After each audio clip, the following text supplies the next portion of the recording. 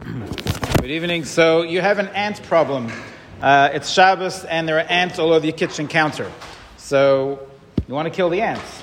So we know you can't kill animals on Shabbos. Why can't you kill animals? It's the malacha of sheichet. And the malacha of sheichet doesn't actually literally mean to slaughter. You're not shechting your ants. It's any form of killing an animal, killing something that's alive. In fact, we know that because what sheichet was done in the making of the Mishkan, so they would have to kill animals in order to get their skins.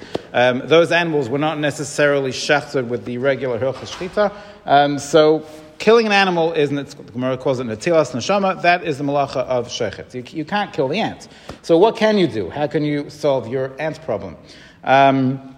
So even if you were to take some spray, some type of insecticide, and spray the ant, that is usher as well. That's going to kill the ant. In fact, the halacha is, even if you do something to an animal that will take a while for it to die, and it might not only die after Shabbos, it might die in 2 days from now, but you did the act that's eventually going to make it die, so that's already a malacha of sheichet. So spraying the ants is also not okay.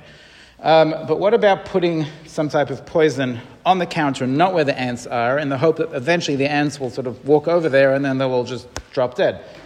Is that mutter? So the person will say that is mutter. Why is that mutter? Because first of all, the killing of the ants is a malacha she'en tzricha legufa. It isn't the ideal form of sheichet. Normally when you slaughter an animal, you kill an animal because you want the animal, or you want its skins. You want something about the animal. That's malacha d'oraisa.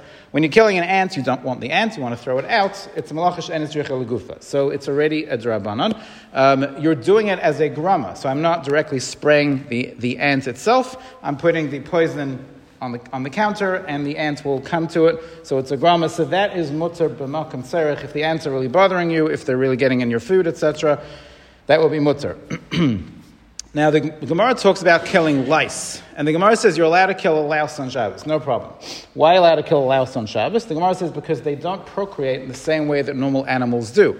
So the malacha of sheichet applies to animals that are similar to the animals they were killing in the Mishkan, which are regular animals that their parents mated, and that's how they were born. In the times of the Gemara, they assumed lice to not be like that. They assumed that lice did not mate. And therefore, the louse was considered to be not in the category of animals that sheichet applies to. And therefore, the Gemara says, in the Shulchan Aruch Paskins, you can kill a louse on Shabbos, no problem. Now, the only problem is that nowadays, science says otherwise, and says that we know that lice do procreate pretty much the same way as other animals. So does that change the halacha? Do we now have to be machmir and not kill a louse? Because it really is similar to a cow and a horse and every other animal. So actually, Rav Dessler has a piece on this in Mitzvah Eliyahu, and he believes that we always go with what Chazal said, even if our knowledge of science changes, we go with what Chazal said, both l'kula and l'chumra. In this case, it's a kula. Chazal said at the time, based on the science that they had, that the louse is not considered an animal, and if you're allowed to kill it, and Rav Dessler believes you're allowed to kill lice. Other persons can disagree and say, listen, we know now what we didn't know then, and we know now that they are a normal animal, and you can't kill them. So if somebody's kid has lice on Shabbos, can you kill the louse? So the person can say yes. If need be, if it's really bothering the child and you're worried it'll get worse, you can kill the lice in the hair if there's a necessity. But again, you just have to be careful how you do it. You can't use a comb, and if you start shampooing the hair, you might end up with a schita issue.